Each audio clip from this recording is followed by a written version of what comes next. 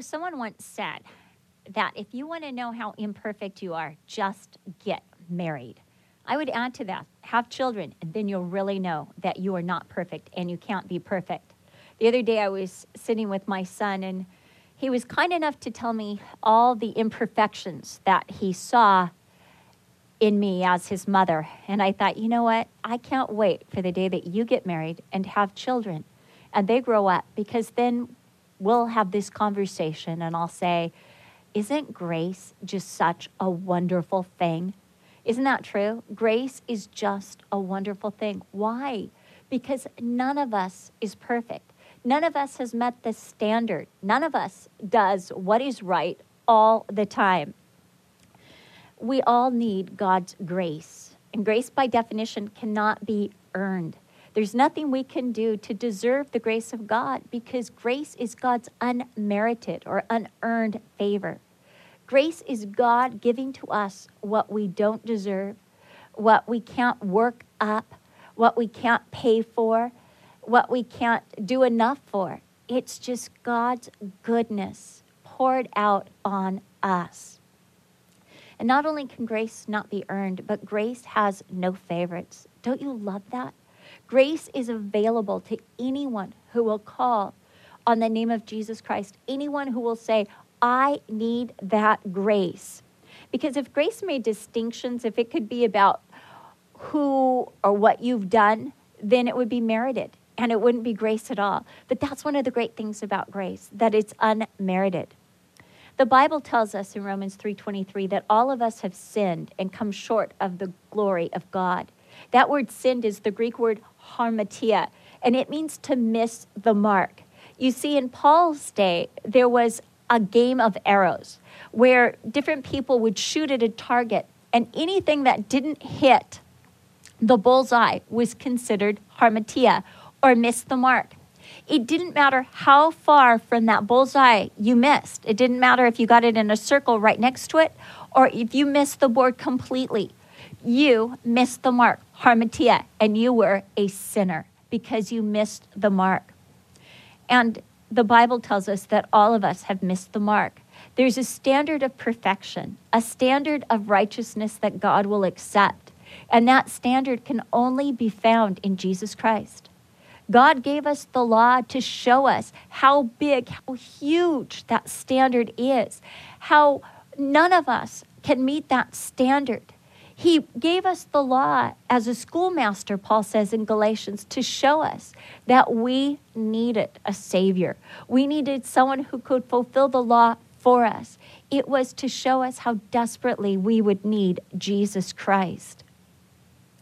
Within all of us, there is that desire to hit or meet perfection, or at least to worship someone who is perfect.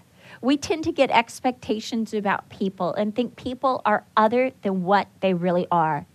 I remember my dad telling me this story that years ago, he took my brothers and my sister to see a famous childhood star.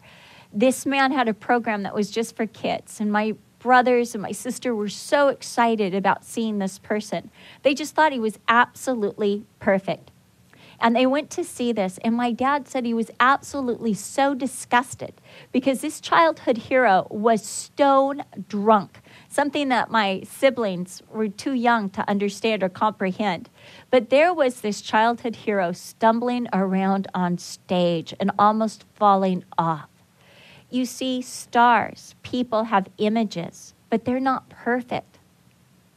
But we often are compelled to worship people who are musicians or who pretend to be something that they're not, playing roles or acting out parts. We place people on pedestals and we expect perfection in their attitudes and in their behaviors. And we're always so disappointed when we find out that they're not perfect. I remember one child that was always getting upset with me. They would always tell me, Mom, that's not what you were supposed to say. And it seemed no matter how hard I tried, I was always saying the wrong thing. And not only that, I became very self-conscious of what I was supposed to say, knowing I was probably going to get it wrong and say the wrong thing, which made me even more awkward. And I remember they said, you're being so awkward. And I said, you know what, honey? You're going to have to give me a script. And I can read the script and then I'll get this right. Because other than that, I'm just me. And I'm going to get it wrong. Because I'm just not perfect. But then I said to them, you should be happy that I'm not perfect. Because I don't expect perfection of myself. Therefore, I don't expect perfection of you. Isn't it great when somebody doesn't expect perfection of us? Often somebody will come over to visit and I'm apologizing for my house. I'm sorry I didn't get a chance to vacuum, or I didn't get a chance to dust, or, I didn't pick up the toys. And when they say, oh my goodness, you should see my house. It's such a mess. You're like, oh good, I can relax with this person. We can actually be friends because they're not perfect.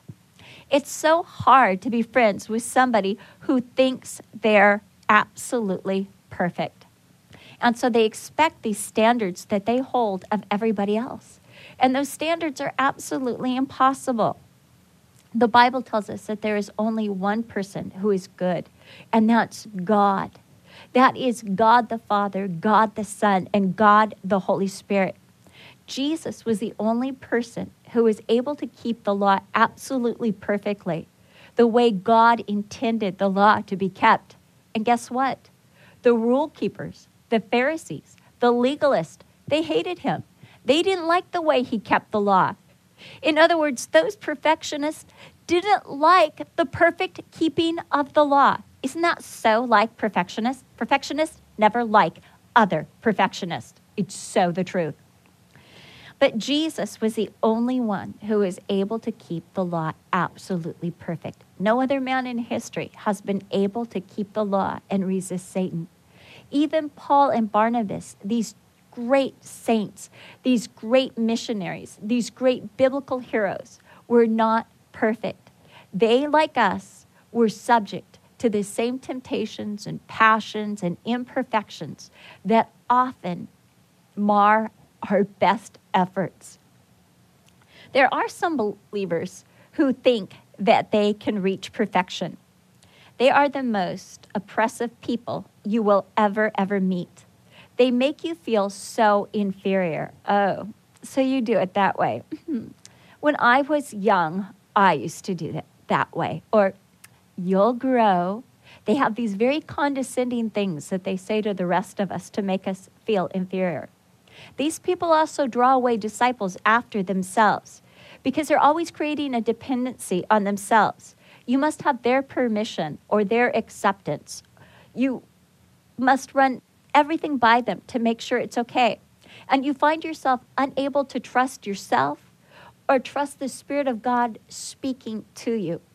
I once had a woman say to me, Cheryl, I hear the Lord, so you need to do whatever I say and come under my authority because I hear the Lord. And I said to this well-intended woman, I also hear the Lord. I read my Bible and the Holy Spirit speaks to me and has been speaking to me since I was a child. And I listen to him. Perhaps this is a test from the Lord to make sure that I will listen to him and not to you. There's an interesting story told in 1 Kings chapter 13. And it's about a man, a young prophet, who goes to Israel and denounces King Jeroboam and the golden calf that he's made. And King Jeroboam says to this young prophet, please stay with me, eat my food, and I want to talk more to you. And the young prophet says, no, I've been told by God, if even an angel to tell me to stay, I am not to stay, but I'm to go back exactly where I came from. Well, there was an old prophet in that town, and he had heard about this young prophet. And so he saddled his donkey and he went out to meet the young prophet as the young prophet was on his way back to Judah. And he said to the young prophet, come and stay at my house. And the young prophet said to the old prophet, I can't. I have heard from the Lord, and he told me that even if an angel should try to talk me into staying here, I'm not to stay. I'm to go back to Judah. But the old prophet said to the young prophet, oh, but an angel of the Lord came and spoke to me and told me you're supposed to come back with me. Well, to this young prophet's credit, perhaps it was the fact that the old prophet was an old prophet. In other words, he was a man who was known for hearing the voice of the Lord, a man who had a reputation for hearing the voice of the Lord, one who was stronger in the faith, had heard the Lord's voice more or for a longer time. So the young prophet yielded to the older prophet, went to the older prophet's home, ate with the older prophet, and as they were sitting eating together, all of a sudden the older prophet looked at the young prophet and said, "You should have obeyed the Lord and not me. And now you're going to die on your way home for disobeying the Lord." And that's exactly what happened to the young prophet. He was killed by a lion. The reason I tell you that story is not to scare you, even though it's kind of a scary story, but to show the importance of going directly to the Lord, of listening to his voice. Jesus wants to speak to you directly. Legalism wants to get in the way and say, no, listen to a man, listen to a woman. Let them tell you what the Lord is saying. But God said that the new covenant, everyone would hear his voice from the least to the greatest.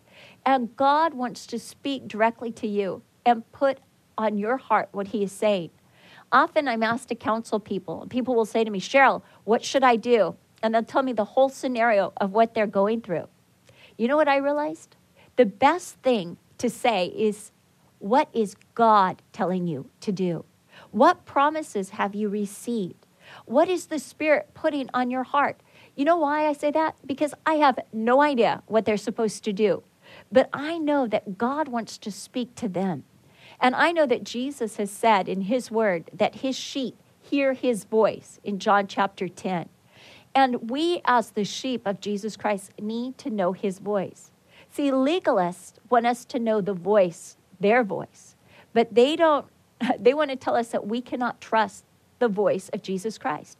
That might not really be the voice of Jesus. That we have to run it by them to see if that really was the Lord speaking to us. These legalists will create insecurities in us. They will make you feel disqualified. And they will tell you exactly what you have to do to be qualified. They will tell you the qualifications of salvation, the qualifications to be forgiven, the qualifications to forgive others. They're always going to give you rules and regulations and formulas. They'll make you question whether you're really the elect, whether you're really chosen by Jesus. They will want you to question whether Jesus really loves you or you just snuck in. But he really doesn't love you. You have to do this, or you have to be like them, or you have to sit with them, or be their friend, or be their disciple for Jesus to love you.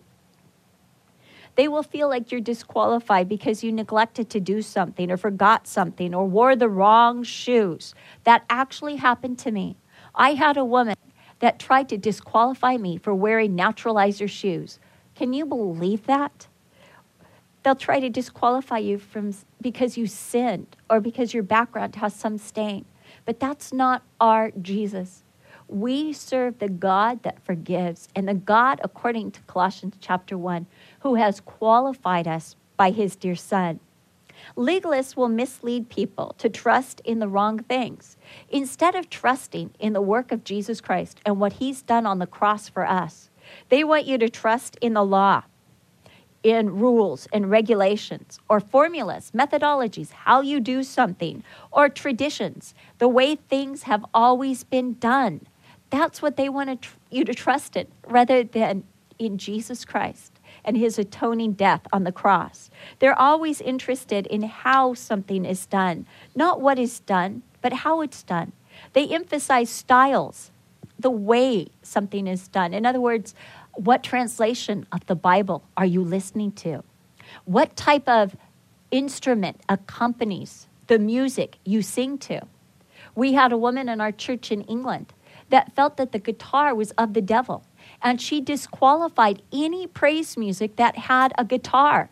I've known people that disqualify any praise music that has drums. And yet David said, "Make a joyful noise to the Lord."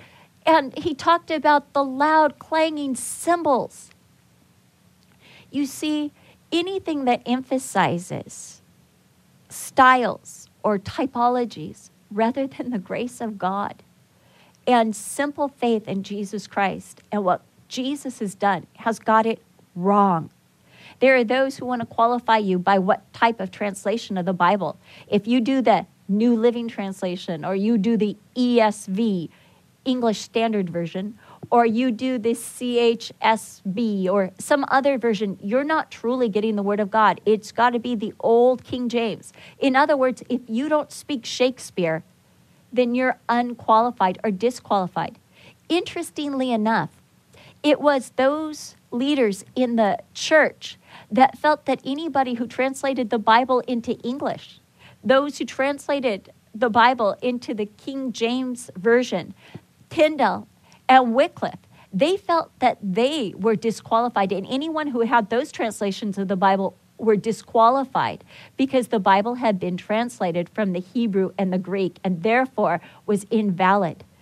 It seems like we are repeating the mistakes of history. It doesn't matter. It doesn't matter the style. The importance about the Word of God is to get understanding, to know what the Bible is saying. Personally, I love the New King James. I love the Old King James for its beauty and its Shakespeare language. And I also love the New Living Translation for its clarity. And I just love the Bible. Isn't that the way we should be? There was a song years ago that was sung by a group called Phoenix Sunshine. And it says, "Paperback Bible, I'm so happy that you are mine. Paperback Bible, I'm going to read you all the time, for the words are the same and it's got the same name, and I'm going to read it any old way." I love that. It's about the Bible. But again, legalists will emphasize style over substance. They'll emphasize methodologies. Again, how you do things. Beware people that speak with superlatives. When people say their way of doing things is the only way or the best way. You see, our God works individually with each of us. We're told that the Holy Spirit works individually with each of us, giving us different gifts according to what He sees in our personalities or what He knows will go on in our lives. The law also creates stratifications or levels of holiness. In other words, it puts those who do what they do in a certain way more holy than others. It creates elitism. The Pharisees, who were the absolute legalists in Jesus' time, felt superior to everybody else. In fact, when they would walk through the marketplace, they would wrap their garments so tightly around themselves so it wouldn't touch anybody else, because they felt so much holier than everybody else. The law also creates frustration, this legalism, because the law can only tell you what you need to do. It can only tell you what is wrong, but it can't help you to do what is right. Paul wrote in Romans 7:15, "For what I am doing, I do not understand. For what I want to do, that I do not practice. But what I hate, that I do." That is where the law will lead you, to absolute frustration. But law also creates friction. There will always be contentions between those under grace and those under the law. The law will cause you to judge one another rather than helping one another and building one another up. The law causes estrangement. In Galatians 5:4, Paul says, "You who seek to be under the law, you're estranged from Christ." It makes you independent of Jesus. You no longer need Jesus because you're doing all the right things. So Jesus has to accept you. And you're not being accepted because of Jesus' grace or what He's done on the cross, but instead because of what you're doing. You think you're earning it and doing it by works and rituals and regulations rather than by pure dependency on the grace of Jesus Christ. Again, legalism will give you a loss of joy because you'll always be worried about making the grade. It will give you a loss of authenticity because it creates performance. You're no longer real. You're trying to be what you really aren't, because what you really are is imperfect. And when you're trying to be perfect, you're not true to yourself. It's a loss of spiritual strength because you're no longer acting under the power of the Holy Spirit, but you're acting on what you can do, your susceptible fleshly nature for Jesus. And finally, legalism will make us so self-focused because my eyes, they turn on me. What am I doing for God rather than what God has done and is doing for me? What I need to do to change and how I can change myself for God rather than letting God and Jesus Christ come into me and change me. See, when I'm focused on what I need to do to change, I don't really change. But when God comes into me, the change is sometimes imperceptible. All of a sudden, I realize I'm not that same person. God has changed me, and I become a walking miracle. Rather than becoming more yielded to God, legalism makes it all about me and less about Jesus. It was grace that was at stake at the church in Antioch of Syria. Legalism was about to come in and destroy the church. It was threatening that body there. Certain men were told in Acts chapter 15 had come down from Jerusalem. They had feigned to have the authority of the church there. Isn't that interesting? I find those who are legalists always feign authority that they don't have. They want to be on boards and have titles. That's where they get their authority, by heritage, rather than by the authority of grace. And so these men were feigning authority from Jerusalem that they didn't have. And they came down and they told the Gentile believers that they weren't really saved because they weren't circumcised. They told these precious believers that they had to go under the law. Now, circumcision was part of the covenant that God made with Abraham. Circumcision did not make Abraham righteous before God. It was a sign that God had made Abraham righteous by faith. And circumcision came after faith, not before faith. But these men were saying circumcision must come before faith. This was more of an important issue than you could possibly realize. In fact, it was so important that Paul and Barnabas had a huge contention with these men that came down from Jerusalem. This disagreement was large. It was not passive. It was not simply a discussion. Paul and Barnabas were angry. They took these men to task. Now, it's interesting to note, this is Paul that would say to the Romans, as much as lies in you, live peaceably with all men. He would say to Timothy, the servant of God must not quarrel. And yet, he's ready to fight for grace in the church. He's willing to fight against legalism. The church in Antioch of Syria was healthy and thriving. As we learned in chapter 13 of Acts, this was a church that was full of diversity, all types of believers. There were different cultures, both the Jews and Gentiles. There were different nationalities. There was Simeon, a man with roots from Africa. There was Lucius from Cyrene. There was Manaen, a man who had been brought up with Herod the Tetrarch. This is a church where the Holy Spirit was active. He was speaking. He was designating. He was manifesting himself in gifts to the believers there. We're told that there were teachers and prophets. It was a thriving church. It was growing in numbers. It was growing in the Word of God, and it was growing in giving to others. It was sending support back to the church of Jerusalem. It was also a sending church. It was launching out missionaries like Paul and Barnabas. It was commending these men to the grace of God, praying and fasting for these men. It was supporting ministries in other regions of the world. This church was an example to the community that it was in and to the world at large. We're told that Syria, this church in Antioch of Syria, was the third most influential city in Paul's time. The first city, of course, was Rome in Italy. The second city was Alexandria in Egypt. And the third city of influence was Syria in Antioch. And it was here in Syria of Antioch that the believers were first called Christians or Christ-like. That was the example these believers were setting in this huge metropolis. They were acting like Jesus.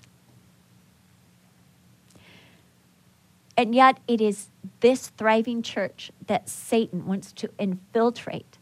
It's this thriving church that Satan would like to destroy. He's not trying to destroy it from the outside. It's not about the persecution coming from the outside. It's from within. In Matthew chapter 13, Jesus told the parable of the field that was growing the healthy wheat. And at night, an enemy came and sowed tares or weeds among the healthy wheat. And when the harvesters woke up in the morning, they went to the Lord of the harvest and they said, "There's tares among the wheat." And the Lord of the harvest said, "An enemy has done this." Jesus explained this parable saying that Satan was the one who came and would sow tares among the wheat. And that's what we see here, that these legalists come in, and they come in as brethren. They come in as, "Oh, we'll make you more acceptable to the Lord. Don't you want to be your best for Jesus?" That's the hook of legalism. Something more, something better that you can do for Jesus, something greater than anybody else has done. And that's how they grab these precious believers. Well, this became such a contention that the church in Antioch said, "We're going to send Paul and Barnabas to Jerusalem." No doubt they were going for two reasons. The first was to check on the credentials of these certain men who said they had come from Jerusalem. Secondly, to find out what really was the opinion of the church in Jerusalem. Now, in those days, believers looked to the church in Jerusalem as the significant church, the model church, the church where sound doctrine would emanate from. Paul and Barnabas were absolutely the right men to send to Jerusalem. One, because they were leaders in the church. They were men who had risked their lives for the gospel. These were men who were intrepid when it came to the gospel of grace. These were men who were undeterred by riots and stonings and persecution. They kept going because they believed wholeheartedly in the gospel of Jesus Christ. They put their life on the line for what they believed. Unlike these men that came down from Jerusalem, that sought to save their life, that sought to exalt their lives, Paul and Barnabas were willing to lose their lives for the gospel. They were men who set an example by obeying the Holy Spirit, by going where the Holy Spirit had sent them. These were men who had great success among the Gentiles with the gospel. These other men never took the gospel to the Gentiles. They only preyed on other believers, but they weren't going out, tearing up the soil, doing for the Lord. But they just wanted to work with those who were saved, playing it safe. But Paul and Barnabas had gone out to the Gentiles and proclaimed the gospel firsthand. Paul and Barnabas knew the law better than most men. Paul, we're told, was a Pharisee, and by his own admission, a son of Pharisee. He had grown up under Gamaliel, a famous teacher of the law in Jerusalem. Then there was Barnabas. He was a Levite, someone who knew the Levitical law, someone who studied the Levitical law. Not only that, but these men, Paul and Barnabas, were also teachers in the church in Antioch. They knew the scriptures. They knew their Bible. So they're sent to Jerusalem, and on the way, they stop at different fellowships, and they describe the conversion of other Gentiles. Don't you just love that? They stop and they tell the testimonies. They're telling these other churches, this is what God is doing. This is how he's transforming lives. They have names that they're associating with the gospel. I was reading Romans chapter 15 today, and I love how Paul personally knows so many believers in that Roman church, and he's able to say something specific about those believers. Phoebe, a woman who has helped the saints and who has helped Paul himself, a deaconess or leader. Aquila and Priscilla, people who have church in their home, people who have risked their lives for Paul's sake. He knows something about these believers in Rome. So Paul and Barnabas, they're not just talking about multitudes of people. They're giving names and testimonies, the stories of these believers. And we're told that the fruit of what they're saying and what God has done is absolute joy in the Lord. You see, that's what happens. Where grace is, there is absolute joy, because we're seeing grace transform people, grace change people. And you're realizing this is something only God can do. This is God's story. This is how God alone worked. Now, in Jerusalem, they set up a council. In other words, they're going to hold court and find out what the opinion of the church should be. What are they going to say? What is going to be the principle concerning the Gentile believers? And so James, who presides over the church, presides over this meeting. Now, this is James, the brother of Jesus, or we should say the half-brother of Jesus. He was the son of Joseph, a descendant of David, and the son of Mary, also a descendant of David. He's part of that wondrous lineage of David, the lineage of the Messiah. And here is James, once a doubter about his brother, and now he is in charge of the church. He's also the James that wrote the epistle of James. There are believers in this fellowship who are also Pharisees. You see, again, we're not disqualifying these Pharisees, even though they would disqualify the Gentile believers. Legalists would disqualify other believers. But we as believers in the gospel of grace do not disqualify anyone. We let God alone do the qualifying and the disqualifying. We don't judge. We leave all judgment to the Lord, and we just serve the Lord. These Judaizers, as they're also referred to in Jerusalem, insisted that every Gentile needed to be circumcised and keep the law. On the other side of the issue were Peter, Paul, and Barnabas. And the apostle and elders in Jerusalem were split right down the middle. So first, Peter addressed the council. Peter, a disciple of Jesus. Peter, the one God had used first to take the gospel to the Gentiles. And we find his story in Acts chapter 10 when he took the gospel to Cornelius. Peter has a threefold argument on why the Gentiles should not be circumcised and go under the law. His first point is his personal experience with the Gentiles. His testimony is that when he was in the house of Cornelius, God showed no distinction between the Gentiles and the Jews, but he baptized these Gentiles in the same Holy Spirit that Peter had received with other Jews on the day of Pentecost, that the results were the same thing. When Cornelius and his Gentile household believed the gospel that Peter presented, they were filled with the Holy Spirit and began to speak in tongues and proclaim the glory of God, exactly what had happened to Peter and the other Jews on the day of Pentecost. Peter then says, God knows the heart, and he verified the faith of these believers by the Holy Spirit, and he purified their hearts by faith.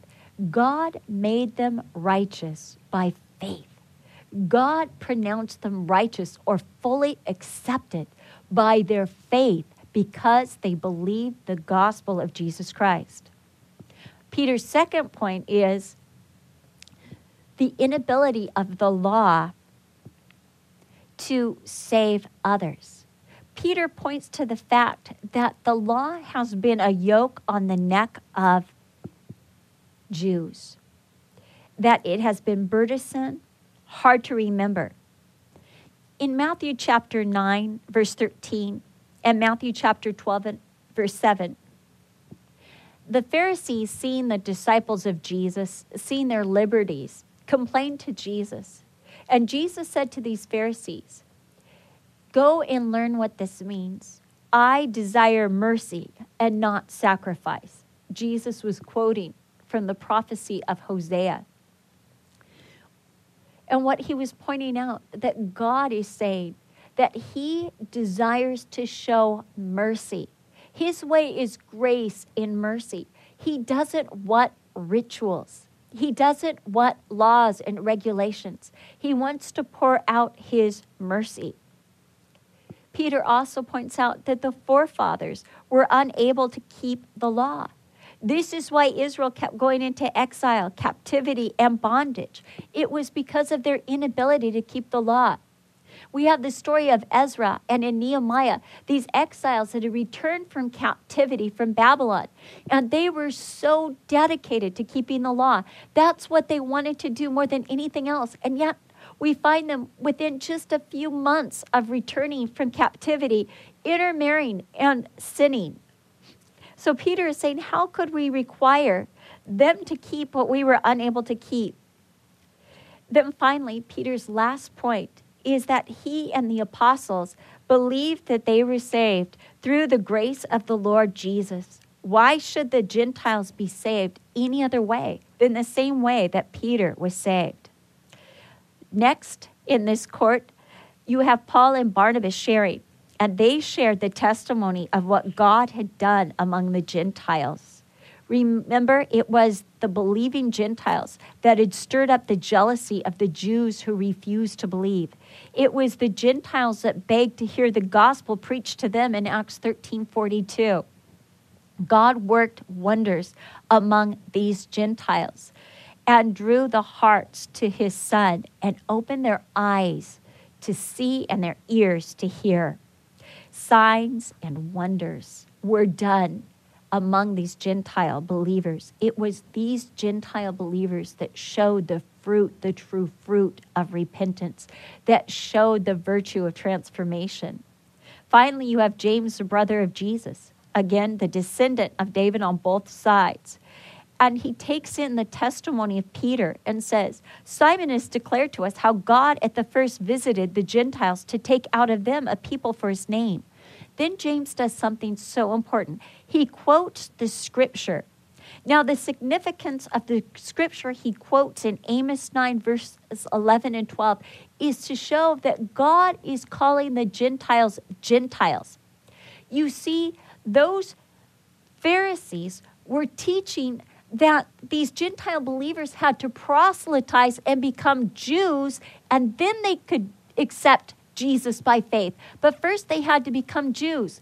If that was the case, then the scripture would only address Jews. But what you see in verse 16, as James quotes God's word to the prophet Amos, it says, after this I will return and will rebuild the tabernacle of David, which has fallen down. I will rebuild its ruins and I will set it up, so that the rest of mankind may seek the Lord, even all the Gentiles who are called by my name, says the Lord who does all these things. In other words, Gentiles retain their identity as Gentiles, where these Judaizers were saying that the Gentiles had to become Jews before they were saved. But God says these Gentiles will be called by my name. In other words, they'll come through faith. Then James says in verse 18, known to God from eternity are all his works. In other words, God knew that he was going to do things this way. And so he put it in the scriptures. As it says in Romans 15:4, that God wrote these things in the scriptures long ago to teach us. The scripture is always going to be our ultimate authority for all things, for every practice in the church, for everything we believe, for how to go forward. It's going to be the scriptures. So James concludes that God never intended to change the identity of those he planned on saving, so he put it in the scriptures.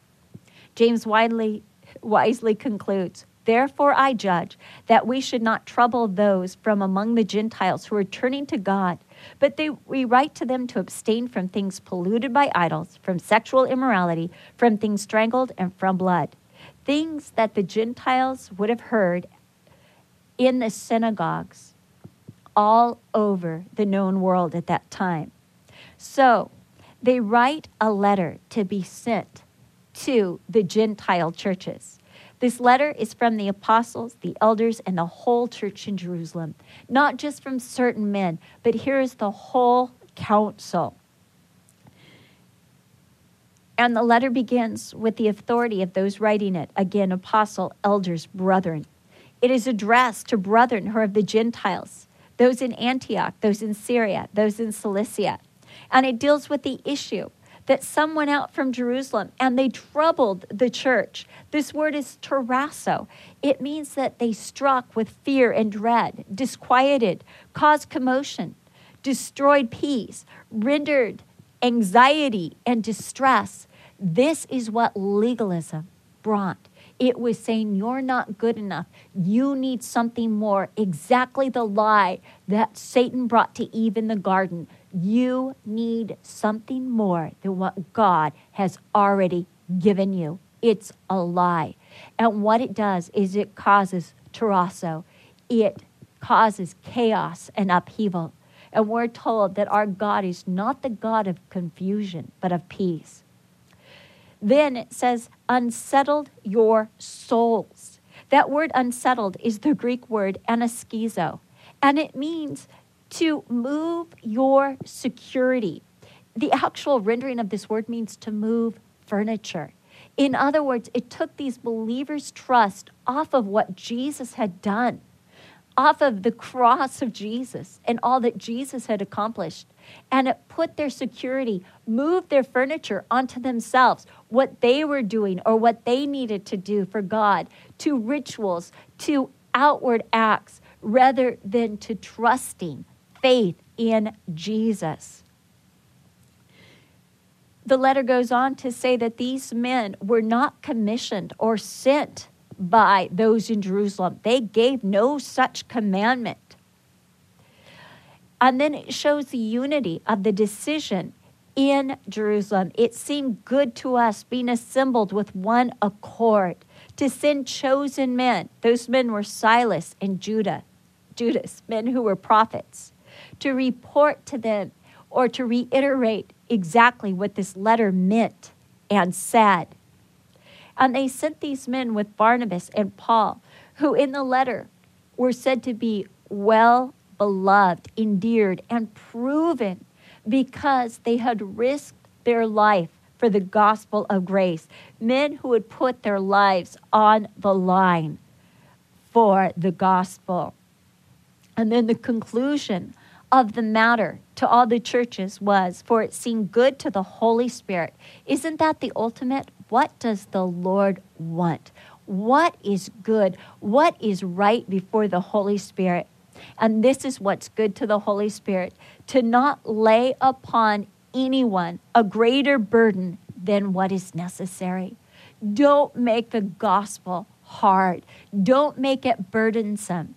Jesus said in Matthew chapter 11, my yoke is easy and my burden is light. Whenever Christianity becomes burdensome or like a yoke, you have to look back and say, what legalism am I picking up? Where am I trying to lift for Jesus rather than letting Jesus lift for me or trusting in what Jesus has already lifted? Not to add any burdens. And so they're giving simple dictates. One, don't eat anything sacrificed to idols. In other words, don't move back to idolatry in any way. Don't eat things with blood because the life is in the blood.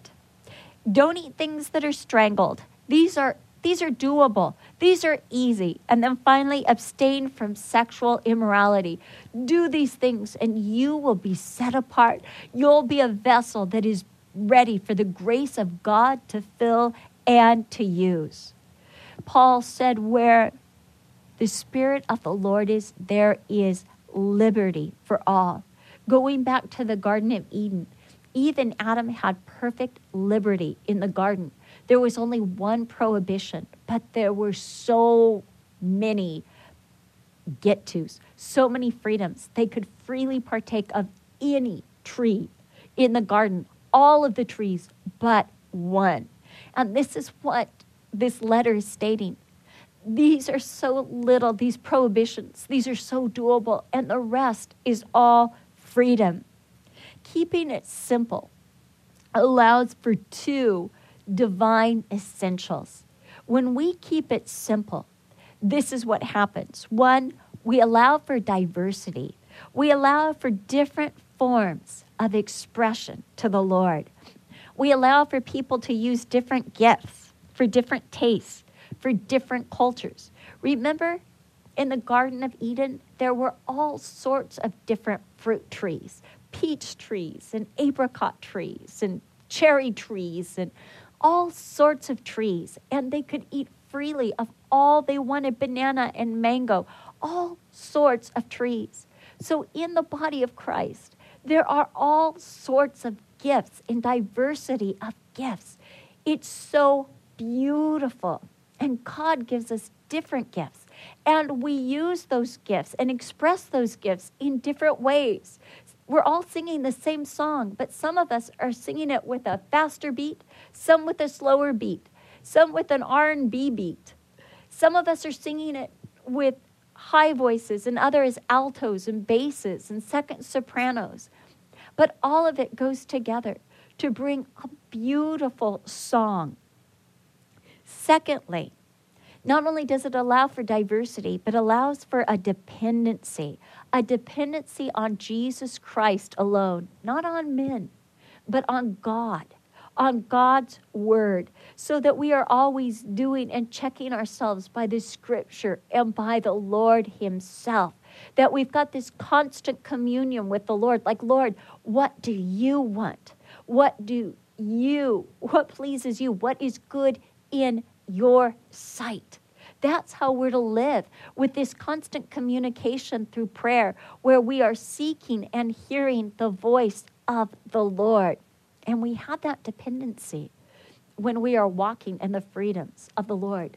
You know, as you look at the Word of God, it gives us principles, how to raise our children, these broad principles, but it doesn't give us specifics. Why?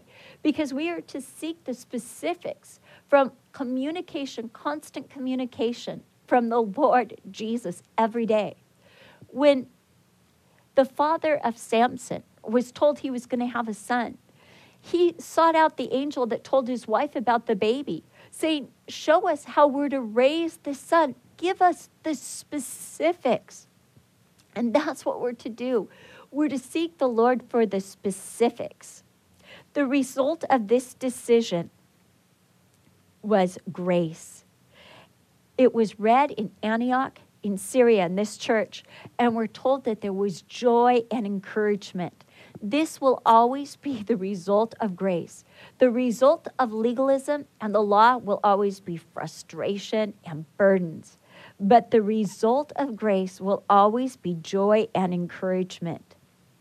We're told that Judas and Silas stayed longer, that they prophesied and exhorted or encouraged and built up and warned the believers there and strengthened them with many words. Judas returned to Jerusalem with the church in Antioch's greetings and thanksgiving. But Silas decided to stay. Paul and Barnabas, for a time, remained in this church, teaching and preaching the word of the Lord, establishing these believers again in the grace of God. But then one day we're told that Barnabas felt led to return to strengthen the Gentile churches that the Lord had used Paul and himself to establish. No doubt he wanted to share with these churches the decision of the council in Jerusalem, because already we're told that Judaizers, these men from Jerusalem, having gone to Antioch, they were trying to infiltrate the other churches. This is exactly the problem that you have in Galatia. And Paul wrote the book of Galatians because these Judaizers had gone to Galatia and started troubling the believers there. So Barnabas says, Paul, let's go back to these churches and let's strengthen them. Paul thinks it's a great idea. They're going to go back and they're going to strengthen these churches. And Barnabas says, and let's take John Mark, who went with us before. Well, this upset Paul so much. Why did it upset Paul? Well, it could be because Paul felt that Mark hadn't put in his dues. Mark had left that first missionary journey after Pamphylia. He hadn't gone on. He hadn't risked his life. When the going got tough, he went back to Jerusalem. That could be the case, or it could be something else. But whatever Paul's feelings were, we know this, that a contention arose between Barnabas and Paul. These men were not perfect. I don't know about you, but I get excited about this contention. Maybe it's naughty of me, but I'm so excited that they weren't perfect, and yet they were so dynamically used by God. And this is not the end of them being used by God, this contention. But in fact, God's going to use this contention to send out 2 missionary teams. Barnabas is going to take Mark, and he's going to sail to Cyprus and strengthen the churches there.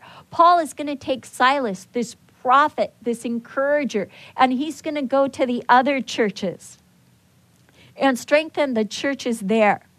And we're told that these men were commended to the grace of God. Again, they're not going to go out in the law. They're not going to go out because they're perfect, but they're going to go out with the gospel of grace, the gospel that is for imperfect people, those who can't do the law, those who can't get it right. Not performance, but real people with real needs, receiving and dispensing the grace of God. That's the gospel. Wherever there is spiritual health, Satan will try to introduce legalism.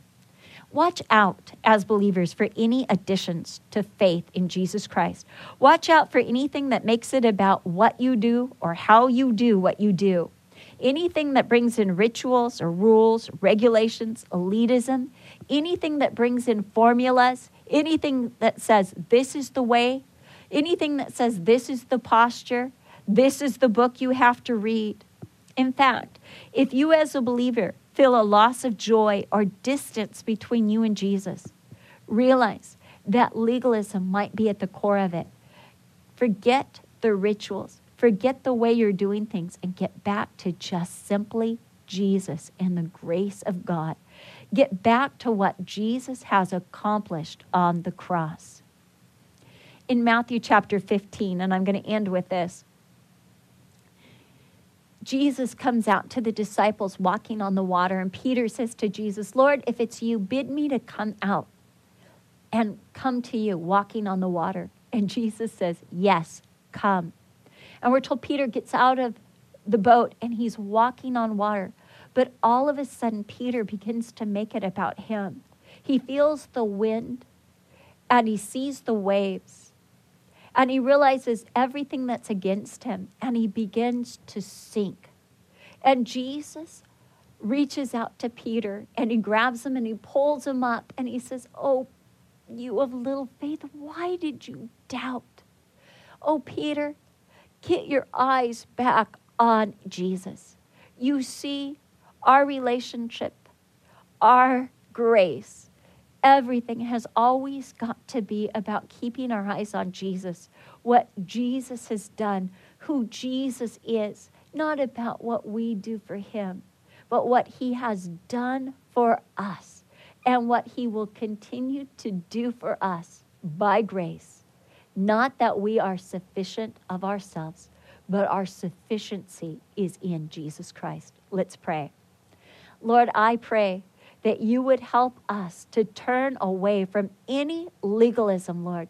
Let us recognize this intrepid intruder for what he is, Lord. And let us turn away from him. Let us refuse his snares, God. And let us turn fully to the grace of God, Lord. Allow us to rest ourselves in the grace that comes only from what you have done on the cross.